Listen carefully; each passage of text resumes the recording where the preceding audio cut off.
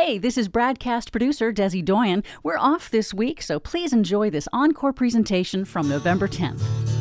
A scathing report out today reveals illegal taxpayer-funded campaigning by high-level members of the disgraced ex-president's administration and White House, and his failure to do anything about it. Yeah, well, tell us something we didn't know, Nicole. Well, I don't know why I came here tonight. That's one reason. I got the feeling that something ain't right. No, it ain't. I'm so scared in case I fall off my chair. And I'm wondering how I'll get down the stairs. Clowns to the left of me, jokers to the right. Here I am, stuck in the middle with you. I am. Hey, from Pacifica Radio in Los Angeles, this is the BradCast, as heard on KPFK 90.7 FM in LA. Also in California in Red Bluff and Redding on KFOI, Round Mountains KKRN, and Eureka's KGOE. Up in Oregon on the Central Coast on KYAQ, Cottage Grove's KSO, Eugene's KEPW. In Lancaster, Pennsylvania on WLRI, Maui, Hawaii's KAKU, Columbus, Ohio's WGRN. Palinville, New York's WLPP, Rochester, New York's WRFZ, down in New Orleans on WHIV, out in Gallup, New Mexico on KNIZ, Concord, New Hampshire's WNHN, Fayetteville, Arkansas's KPSQ, in Seattle on KODX, Janesville, Wisconsin's WADR, and Minneapolis, St. Paul's AM 950. KTNF. We also stream coast to coast and around the globe every day on the internet. It's on the Progressive Voices channel, Netroots Radio, Radio for Humans, FYI Nation, NicoleSandler.com, Radio Free Brooklyn, Workforce Rising, No Lies Radio, Verdant Square Radio, Detour Talk, and all your favorite podcast sites, we hope. Blanketing Planet Earth 5 days a week. I'm Brad Friedman, your friendly investigative blogger, journalist, troublemaker, muckraker, and all-around swell fellow, says me from bradblog.com. Thank you very much for joining us today for another thrilling edition of the BradCast, which, if you have listened to for any amount of time or read bradblog.com for any amount of time, I think it's no secret, I'm in favor of democracy. And I'm not embarrassed to say so, Desi Doyen. Oh, you're going to say it right I'm just putting it right out there. Right out there on a limb, man. Yep. And I think it's fair to say that I have come to learn a bit about how elections and election law works in this country over the nearly 2 decades now that I have been covering them. And yet, on occasion, I will learn something new about election law that absolutely blows my mind. Today is one of those days. And when that happens, I will often go running and screaming to our friends at the Campaign Legal Center, folks like Brendan Fischer there, to sort of talk me off the ledge, to tell me that I'm wrong, that I don't understand, I've misunderstood something here. Sadly, he almost never does. He almost never talks me off the cliff.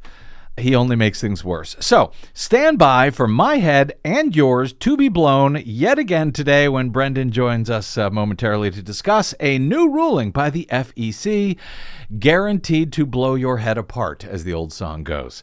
Also, a bit later, we'll have the latest terrible news for Donald Trump, so at least you'll have that to look forward to today. Yeah. You're welcome. But first, the complicated and difficult and maddening negotiations between about 200 countries continues at the UN Climate Summit, COP26. Worst name ever for a climate summit. Yeah, these diplomats love these dumb names. This is in Glasgow, Scotland. It continues today. I think it's day 10 as the parties work toward a statement and a pledge that all countries must sign on to by the time it's all said and done at the end of this week, I think.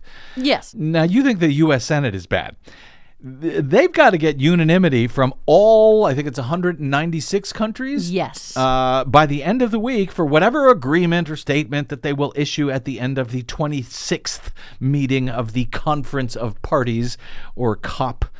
Whether they can strike such an agreement, well, that remains to be seen. There's a long way to go. There's a lot of disagreement, as usual. Many concerns from activists that current pledges by nations to cut greenhouse gas emissions to try and stave off the worst impacts of our growing climate crisis, that those pledges will not be nearly enough to avoid what's coming or to stay below the 2 degrees Celsius rise in warming since pre-industrial times that scientists have warned us we must stay below, much less the more ambitious target of limiting warming to no more than 1.5 degrees Celsius.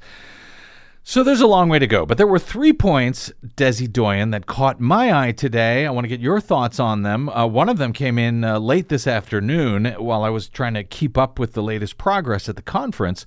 3 points that, while none of them on their own will, end global warming in and of themselves, and by the way, they have not yet been signed off officially, or details have not been hashed out yet, but these points still seem noteworthy to me, since it is the first time, particularly in these first 2 cases, that we're seeing this sort of language. And I believe these points, again, the first 2 in particular, will at least offer a very clear signpost to those of us paying attention about where all of this is eventually going, where all of this must go, at least as I see it.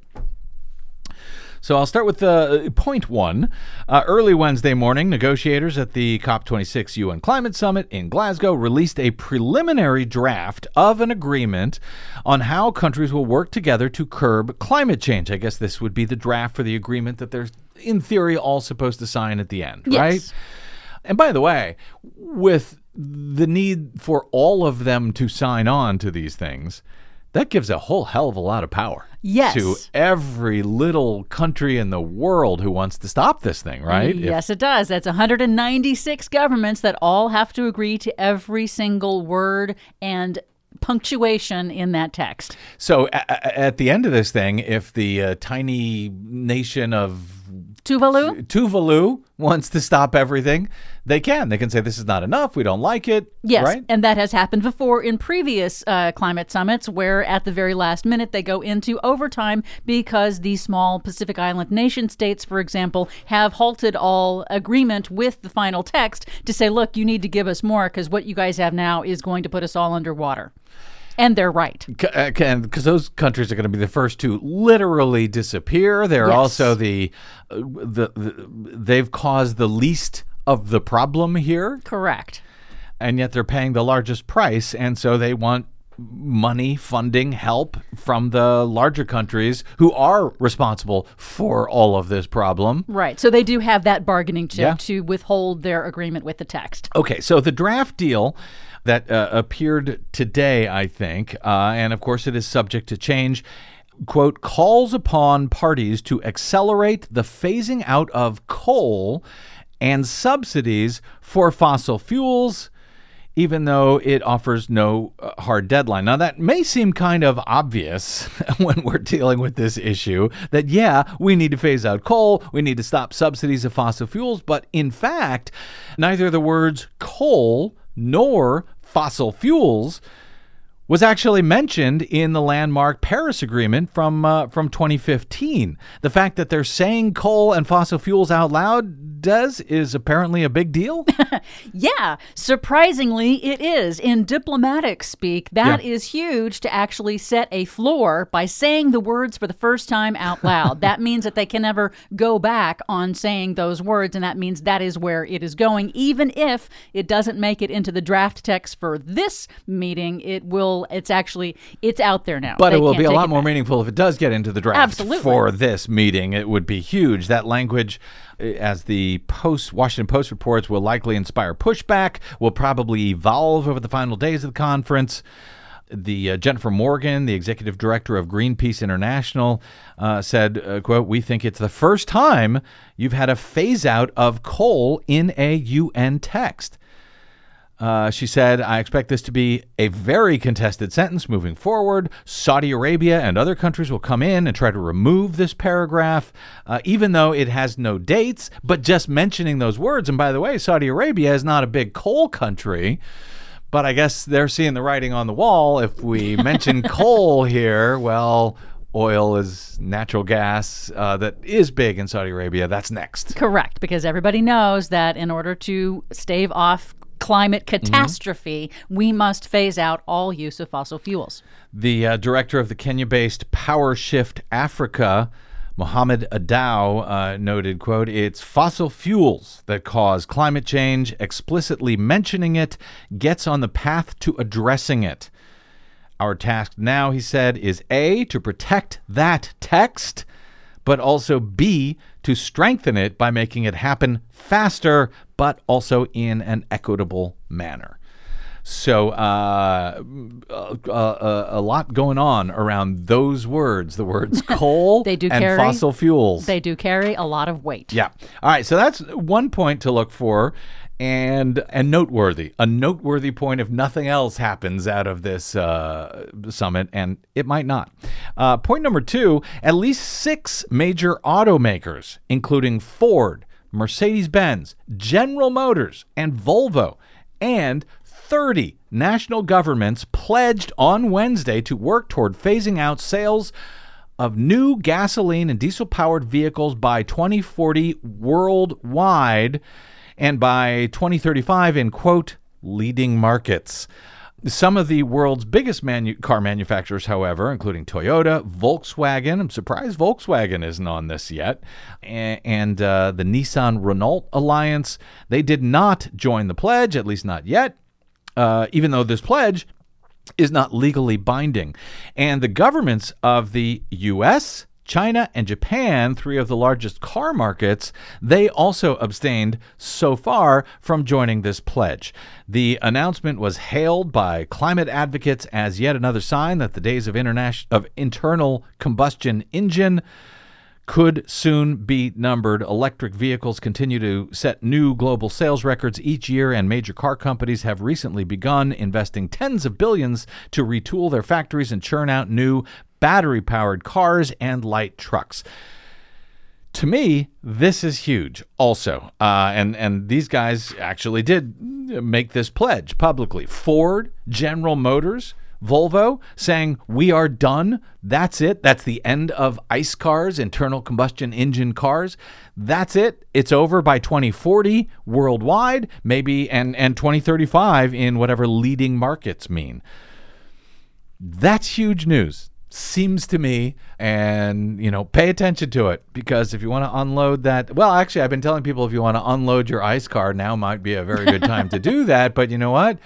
Maybe hanging on to them if they're not going to be selling them anymore might be a better idea. Maybe they'll be worth more down the road. I don't know. Well, it is a big deal, and it does mean that there is momentum continuing to go forward in this direction. Although it is curious and weird that the U.S. did not sign on. Not just momentum, by the way, but this is a landmark. They're putting down a stake. Ford saying we are no longer going to make internal combustion cars after 2040. Really? That's huge. Yeah, anyway, go ahead. So it is weird that the U.S. didn't sign on, and there's probably some sort of political horse trading going on within the U.S. domestically because of that. But the fact that several states, including California, have already set limits to when they're going to completely ban the sale of new internal combustion engine cars in those states. California is the United States' largest car market, so as a state, so that's going to push it in that direction, even if the U.S. doesn't come out officially. And California did sign this pledge. So they were in on it as well. The automakers that signed the pledge in total account for roughly 1/4 of global sales in 2019. The countries that did join the coalition include Britain, Canada, India, the Netherlands, Norway, Poland, and Sweden. And yeah, you're right. Britain and Canada are there, but not the U.S. Come on, Joe Biden and John Kerry. The addition of India, the Times notes, was especially notable because it is the world's 4th largest auto market and has not previously committed to eliminating emissions from its cars on any specific timeline. So India jumping in is big. Now we're just waiting, I guess, for U.S., China, and Japan. California, as I mentioned, as a state on its own, signed the pledge, and so did Washington State. Way to go, Washington. Last year, Governor Gavin Newsom, out here in California, signed an executive order saying that only new zero-emissions vehicles would be sold in this state by 2035. which was big news at the time. But Washington State had not previously made any such formal pledge, so they weren't scared to sign on. No. Just the U.S. Speaking of the U.S. and China, here's the third point. Late today from Washington Post, jolting UN climate talks in their waning days, the U.S. and China issued a surprise announcement on Wednesday pledging the two countries would work together to slow warming during this decade, and ensure that the Glasgow Climate Conference ends in success. So, message to all of these losers over on Fox News and in the Republican Party who have said for years, China won't do anything about climate change. We shouldn't do anything until China does. Well, actually, China has been doing quite a bit when it comes to renewable energy. Yes. Much more than the U.S., if I'm not mistaken. You are not mistaken. China spends billions more than I think all other countries on deploying renewable energy. And now they're saying not only are we going to deploy renewable energy, but we are going to curb emissions, and we're going to work with the U.S. to do it. Now, the Post reports the declaration was short on concrete deadlines and commitments, but its timing and tone seemed intended to grease the negotiations as they entered their crucial final stretch in Glasgow. The pledge to work together on climate from the world's two biggest emitters, bitter rivals in so many other arenas, was a sign that they wanted to carry the fractious talks to the finish line. U.S. Special Climate Envoy John Kerry called the declaration, quote, a step we can build on in order to help close the gap on emissions. The U.S. and China have no shortage of differences, he added, but on climate, cooperation is the only way to get this job done.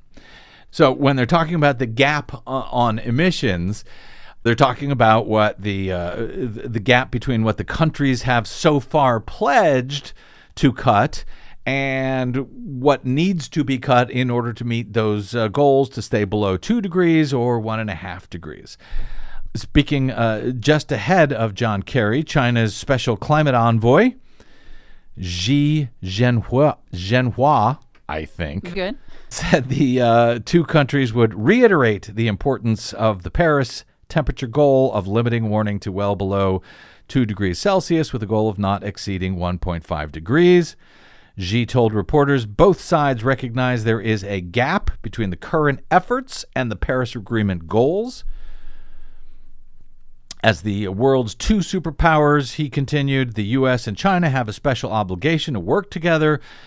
He said, quote, we need to think big and be responsible. We need to actively address climate change and through cooperation, bring more benefit to our two peoples and to people around the world. Pressed by reporters, Xi would not say whether China would accept the portion of the conference draft that says the world should accelerate reductions in coal use over the next decade. But nonetheless, the surprise declaration was a boost to talks that are still teetering on the edge of failure to reach an agreement. Two countries, quote, declare their intention to work individually, jointly, and with other countries during this decisive decade, according to the statement, quote, to strengthen and accelerate climate action and cooperation aimed at closing the gap.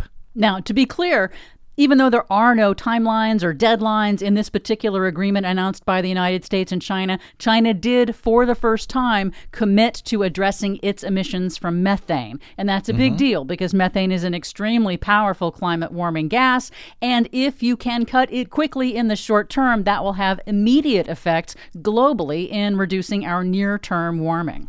Yeah, China didn't say it, but John Kerry, I think, said it. China, he says that China said they plan to rapidly reduce methane emissions and to phase down coal, quote, as fast as is achievable. Which they're actually Whatever doing. That means. They're doing that faster now. They're already reducing what they call their carbon intensity. Yeah. They have made previous pledges that they've already met. And I think that is part of China's bargaining strategy to make these lowball targets that they know that they can easily meet. And then, of course, they'll beat them. So it looks like they're really doing great. Well, yeah. And well, we'll see. They're moving faster for such a giant economy that is still trying to lift a majority of their residents out of poverty. And we'll see if all 196 countries can all get on the same page by the end of the week to, save humanity. That's all we're asking of them.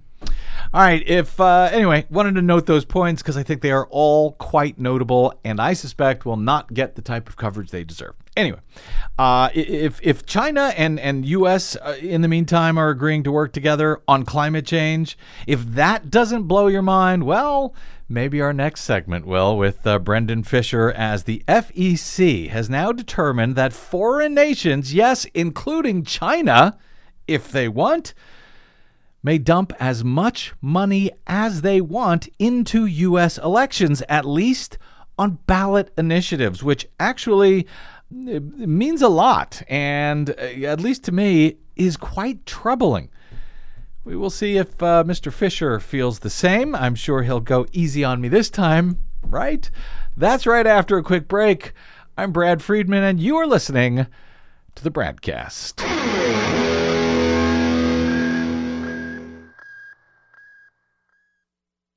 Hey, this is Desi. The BradCast and the Green News Report survive thanks to you and your support. Please drop by bradblog.com/donate today to help us stay independent every day over your public airwaves. That's bradblog.com/donate. And thanks. You're listening to an Encore presentation of the BradCast.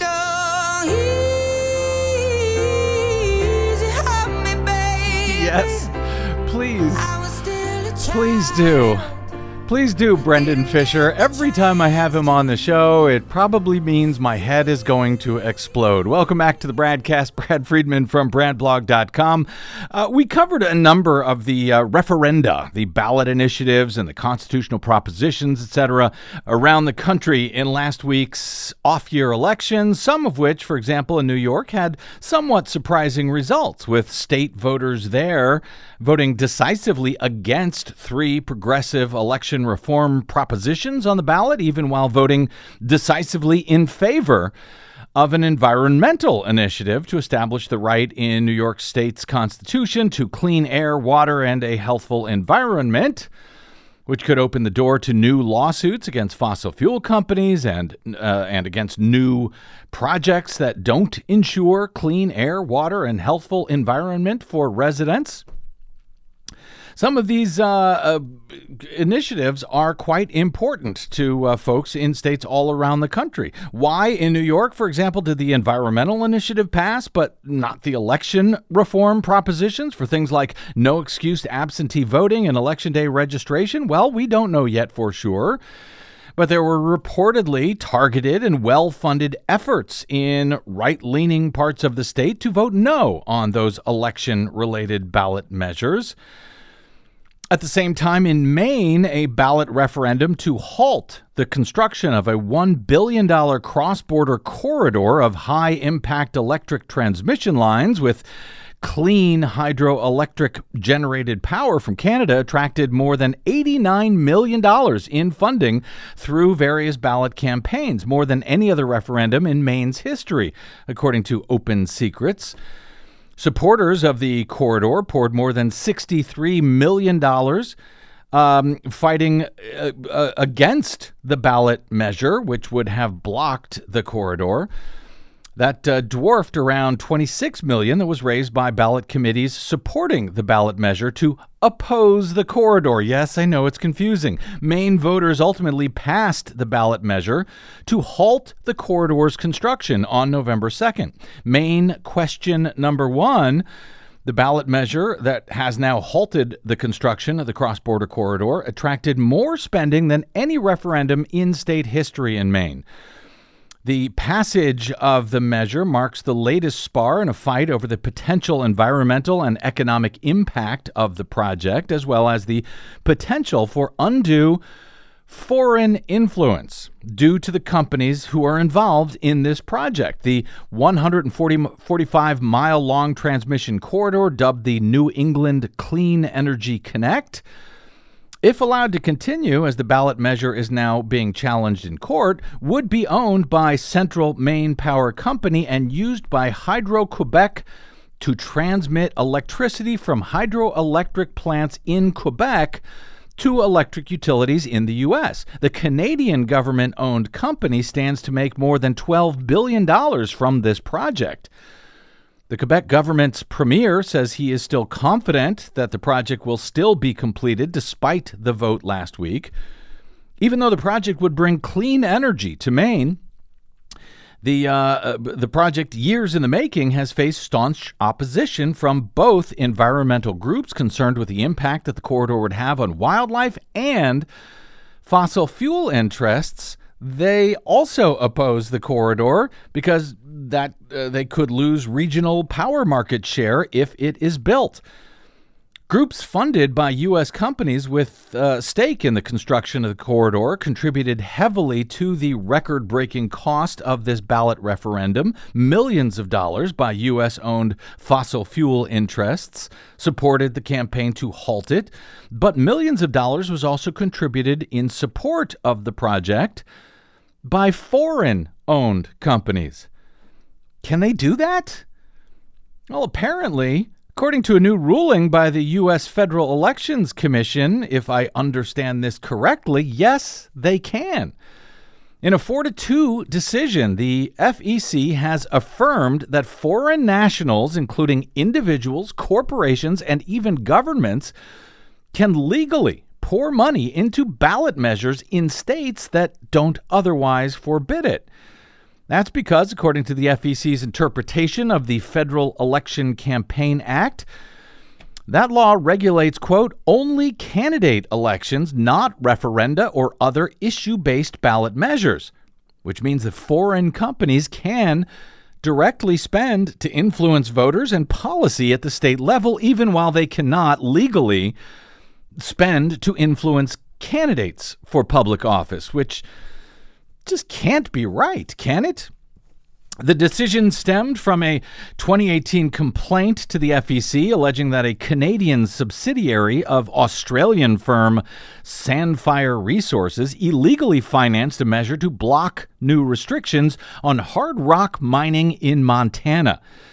David Brooks, the executive director of Montana Trout Unlimited and one of the complainants in the case, called the FEC ruling, quote, surprising and scary, adding, are we as U.S. citizens really okay with letting foreign money go directly to state lawmaking via citizen initiative campaigns?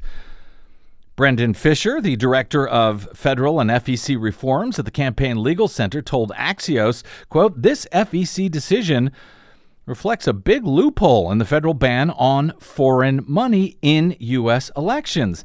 Well, yeah, I would say so. Joining us now is Brendan Fischer, who directs the nonpartisan, nonprofit Campaign Legal Center's work before federal regulatory agencies like the FEC. Oh, Brendan Fischer, it has been a while, but welcome back to the BradCast, sir. Thank you for having me. Good to be back. You know, we've had you on to explain some pretty insane stuff over the years on this show when it comes to American elections and decisions from the FEC and so forth. But now, ballot referenda, according to the FEC, does not count as elections, which foreign nationals are otherwise barred from participating in under federal election laws, but they can put as much money into influencing state ballot initiatives, American state ballot initiatives, as they want. Foreign entities have a official green light to put millions of dollars into campaigns to change laws that affect everyday American citizen lives. Do I actually understand that correctly, Brendan?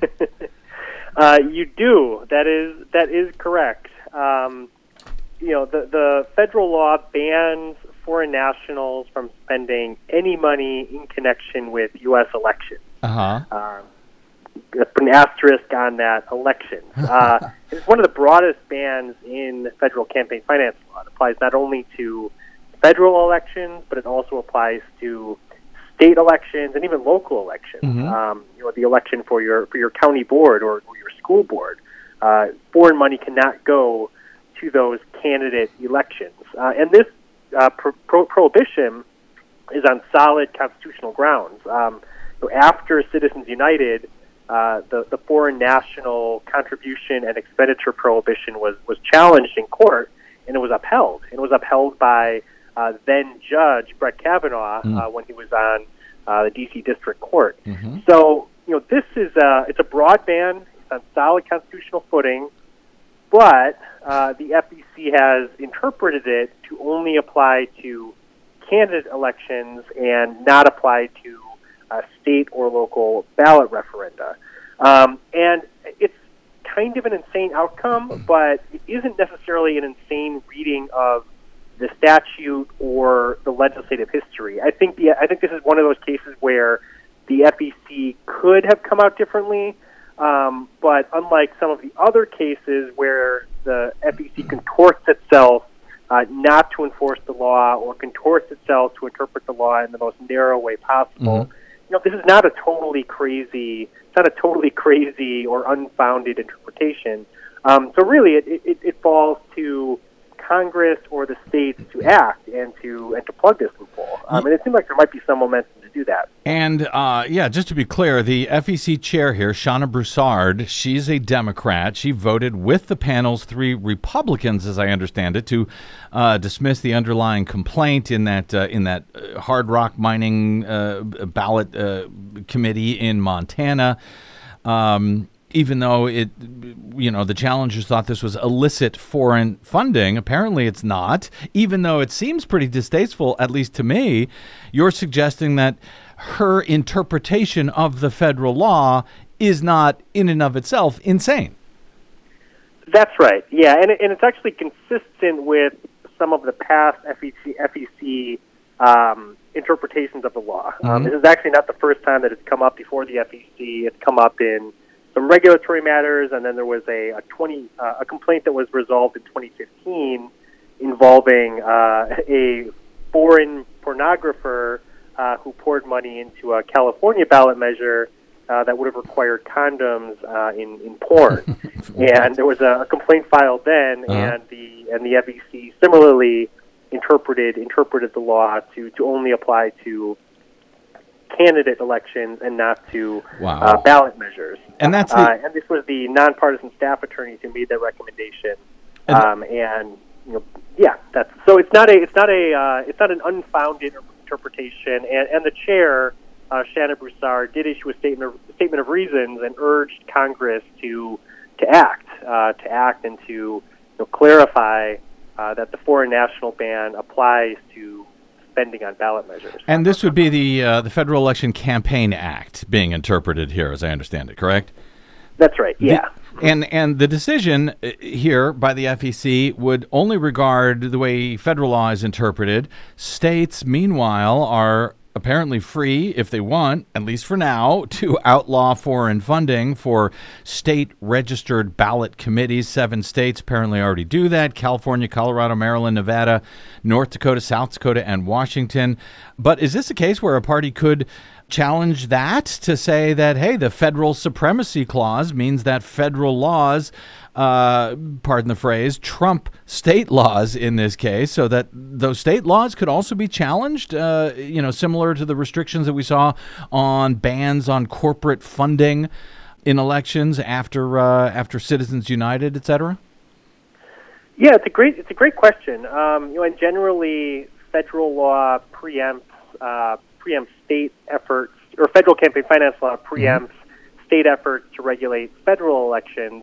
But because a state law would only govern ballot measures in that state, I think there'd be a hard argument that federal campaign finance law preempted it. Because at the FEC's interpretation is that federal campaign finance law is silent as to the federal prohibition, as to the application of the foreign national prohibition to state and local ballot measures. Yeah, but and maybe I'm remembering this wrong. I feel like it was Montana, where they had a state prohibition against corporate money in state elections, and that was overturned. Am I remembering that correctly? I feel like that was overturned because of Citizens United. They said, nope, you can't bar corporate money even in state elections. I hope I'm misremembering that. Do you recall?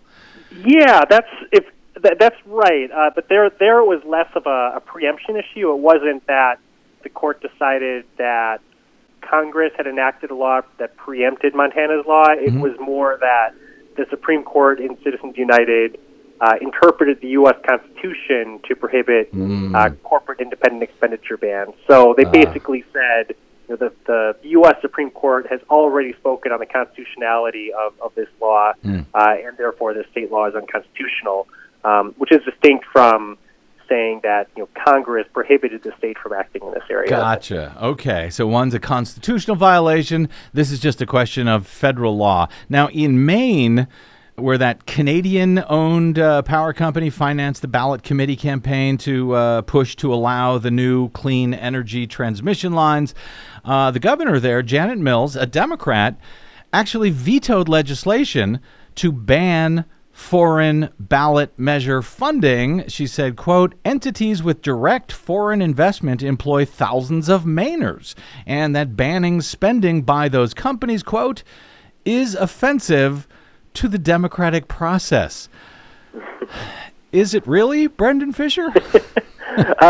No, I don't think so, and I don't think most voters from both parties would agree with that. And this was a bill, so this was the you described the foreign government spending on this Maine ballot measure, and that was really controversial in Maine. And voters, both Republican and Democrat, were unhappy about it. And there was a bipartisan bill that passed the state legislature that would prohibit foreign governments and foreign government-owned corporations from spending to influence state and local ballot measures. And it passed.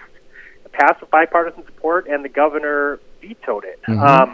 It was a surprising and disappointing outcome, but that is the justification that she gave for the veto is something you hear once in a while when it comes to prohibitions on foreign-owned or foreign-controlled corporations from spending money in U.S. elections. That it might be that they employ some U.S. nationals, but that's kind of besides the point. Right.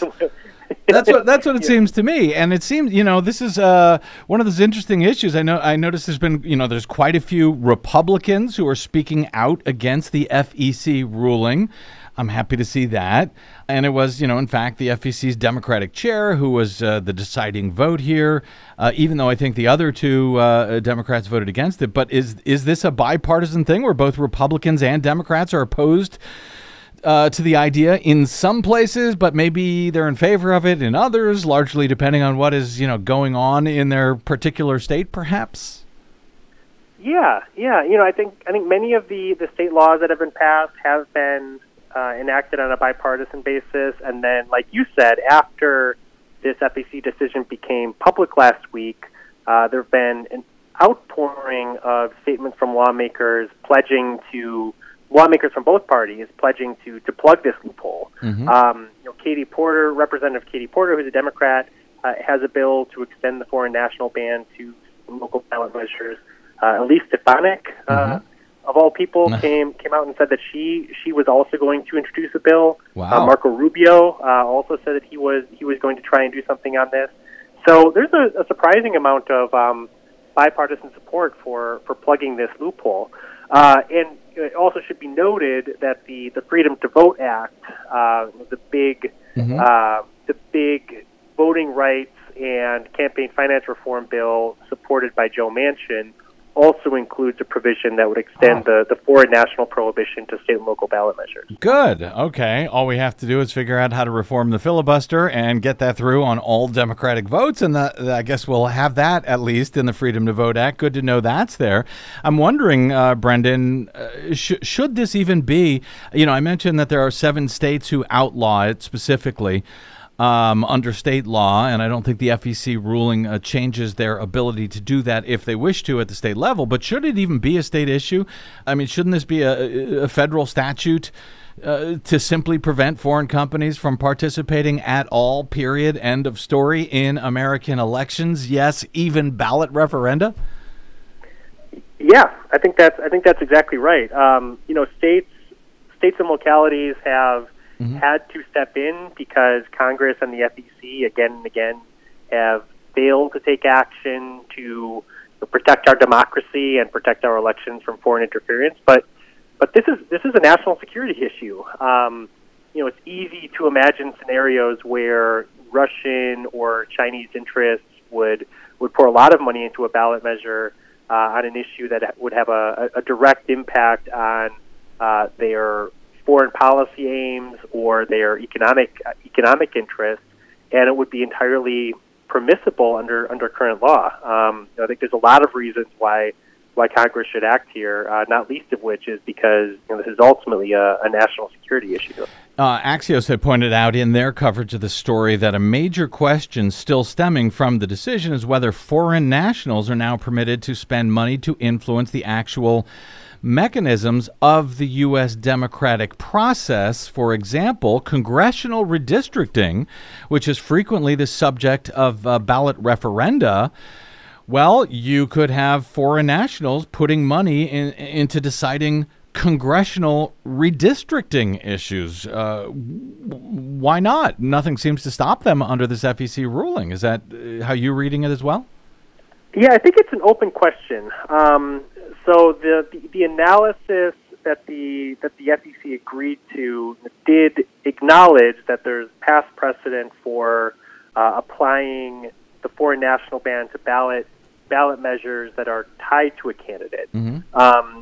So I think there's an argument that many ballot measures that would pertain to redistricting or the electoral process would be sufficiently connected to candidates and the act of voting that foreign nationals would be banned from spending on them. But it's certainly an open question. It's not directly it has not been directly addressed by the FEC.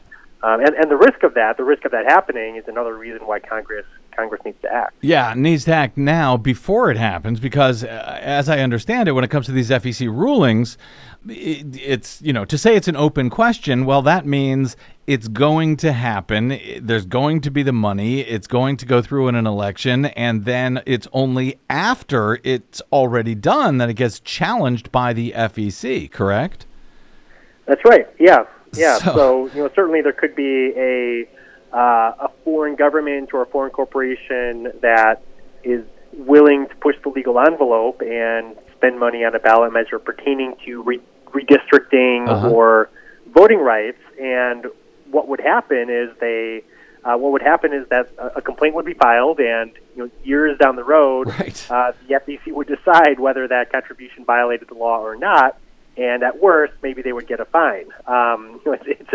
It's a reason why this is a reason why Congress needs to act now and not wait for the FEC to be forced to confront this issue and to only do so after the fact. After the damage is done.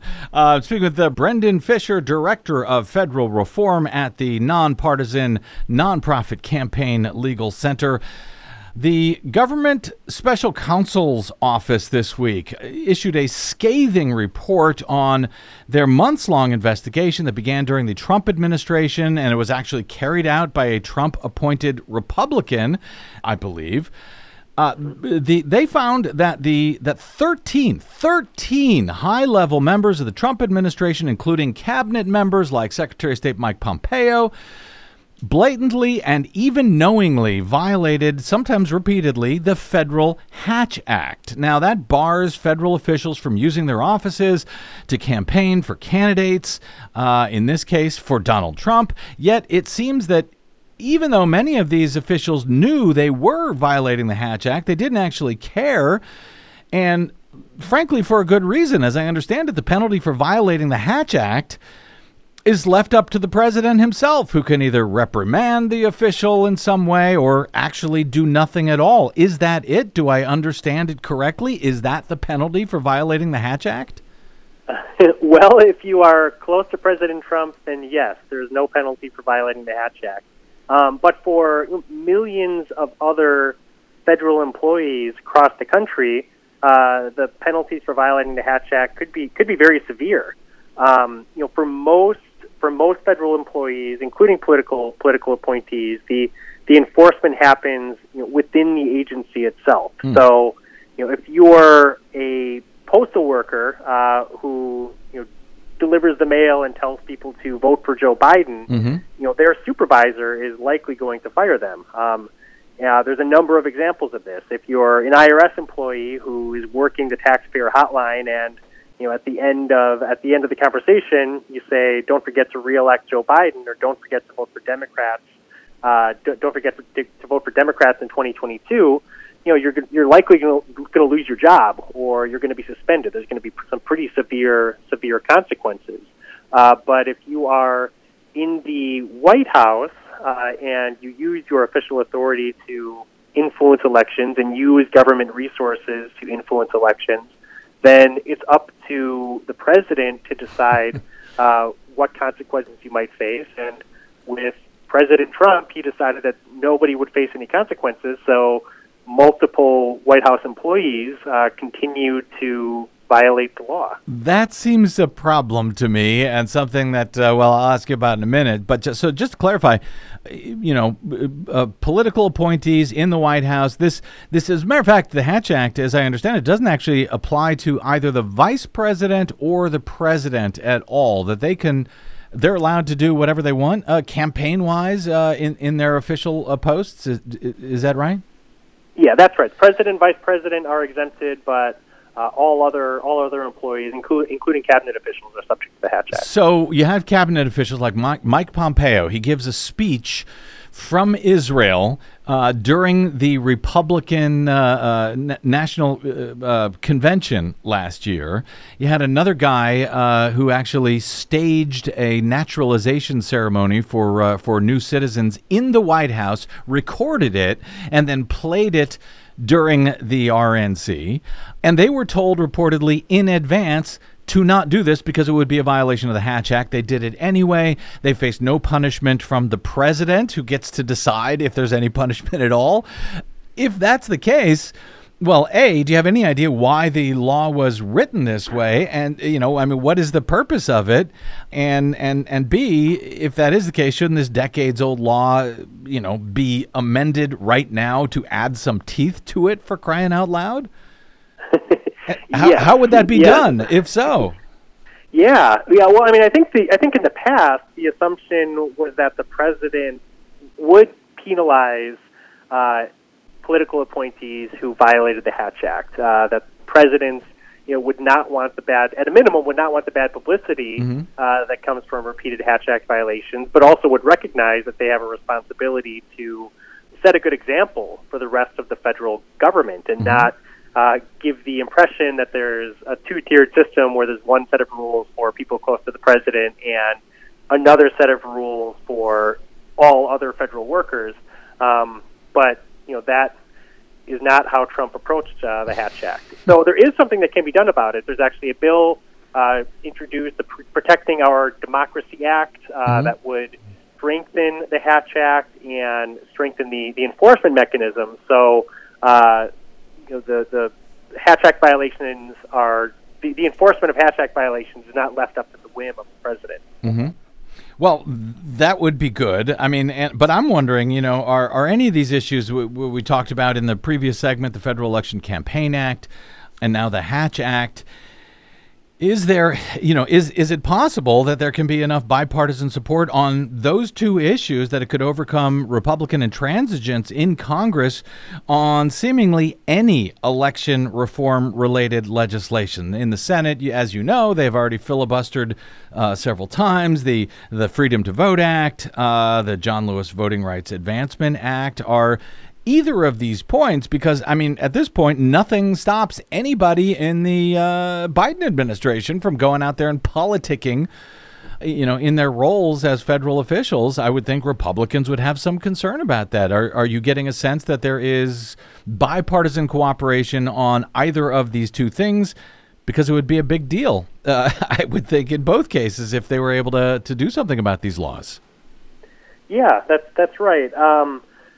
Yeah, with a Democratic president in the White House, any ethics reform that you pass to strengthen enforcement against White House staffers is going to affect the Democrats. So you would think that Republicans would be on board with that, especially those who, in the past, in a pre-Trump world, were concerned about the use of public resources for political activity. It's yet to be seen. It remains to be seen. There certainly are some Republicans who have expressed concern about some of these Hatch Act violations, whether there are enough in the Senate to bypass the filibuster, remains to be seen. But certainly, you would hope there'd be bipartisan support for something as simple as preventing federal employees from misusing government resources for private political gain, and making sure that White House officials are subject to the same rules as any other federal employee. You would hope, but I'll tell you, I saw there was some violation apparently by Jen Psaki, the Biden press secretary. And, of course, Fox News was, Jen Psaki violates the Hatch Act. They were furious about it after ignoring case after case for the last 4 years.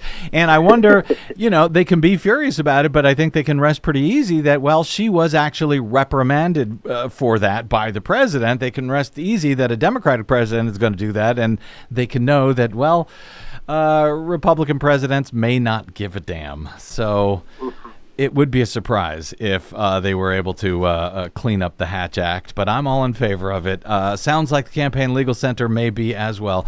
Brendan Fischer, Director of Federal Reform at the Campaign Legal Center. He has his work cut out for him as usual. You can find their work at campaignlegal.org, and you can find Brendan on the Twitters at Brendan_Fischer. Brendan, always great speaking with you, my friend, even if it makes my head explode. Well, thank you, Brad. Good to be with you. Thanks. Okay, so, Des, bad news, as usual, for democracy. Yes. But, as you may recall at the beginning of the show, I also promised some bad news for Donald Trump. Okay. So there's that. That is straight ahead on the BradCast. I'm Brad Friedman. Don't go away.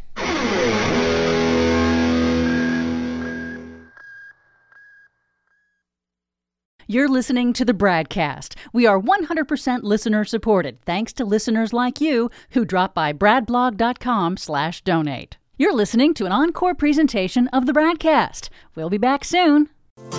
You can't always get what you want, but if you try sometimes, well, you might find you get what you need. Now, isn't that the song that Trump used to always play after his campaign rallies? Absolutely. I believe he still does. I think it's high time we reclaim it. Sad, because it doesn't look like he's getting what he wants, at least so far. As you may have heard, late on Tuesday, a federal judge rejected Donald Trump's request to block the release of documents to the House committee who is investigating the January 6th Capitol riot. In denying a preliminary injunction, U.S. District Judge Tanya Chutkan said Congress had a strong public interest in obtaining records that could shed light on the violent insurrection mounted by the former president's supporters, which I will note as a bipartisan 57-vote majority in the U.S. Senate determined. That was, in fact, incited by the then current president, now former president, Donald Trump himself. The judge added that President Joe Biden has the authority to waive executive privilege over the documents, despite Trump's assertion otherwise. He was insisting that even though he is no longer the president, he is allowed to assert executive privilege to block these documents from being released from his days at the White House regarding January 6th. Trump has said he would appeal the ruling, but barring a court order from an appeals court or the stolen and packed U.S. Supreme Court, the National Archives, at least as of this hour, plans to turn over Trump's records to the committee this Friday. Chutkan wrote in her ruling at bottom, this is a dispute between a former and incumbent president, and the Supreme Court has already made clear that in such circumstances, the incumbent's view is accorded greater weight. Chutkan said she noted examples of past presidents declining to assert executive privilege for former presidents and rejected what she said was Trump's claim that executive privilege, quote, exists in perpetuity. Quote, she wrote, presidents are not kings and plaintiff is not president. And that part had to cut the worst, I suspect. That from her pretty scathing 39-page ruling. Trump's claims of executive privilege now thoroughly rejected by the U.S. District Court, at least this court. It was those claims that Trump's former aide, Steve Bannon, who was fired way back in 2017, it was those claims of executive privilege by the former president that Bannon was attempting to hide behind in order to avoid answering the House committee's subpoena for documents and testimony that resulted in a referral by the full House to the Department of Justice to bring charges of criminal contempt of Congress against Steve Bannon. You know, he was basically saying, well, the president, the former president, he didn't call him former, but, you know, Donald Trump has asserted executive privilege, saying that I can't testify, I can't turn over these documents. Well, now a judge has said, sorry, that former president has no such powers to do so, which would seem to be a signal to Bannon that, well, any of his claims are also going to fail in court. So now will Attorney General Merrick Garland and the DOJ finally indict Steve Bannon for contempt of Congress? We will see. And when and if they do, that will send a very clear message to the dozens of others who are currently stonewalling the committee to let them know that they better answer their subpoenas to avoid potentially a year in federal prison for contempt of Congress, just as Steve Bannon will be facing when and if he is actually indicted by the Department of Justice. That's a lot of whens and ifs. Yep. But I don't know how the DOJ avoids it at this point. Josh Marshall notes today, the key is the judge's finding that since the executive branch and Congress are in full agreement about what should happen, that really settles the matter. There is no dispute now between any parties with any standing to dispute anything. The legislative and executive branches all agree. The National Archives must begin producing the documents by Friday.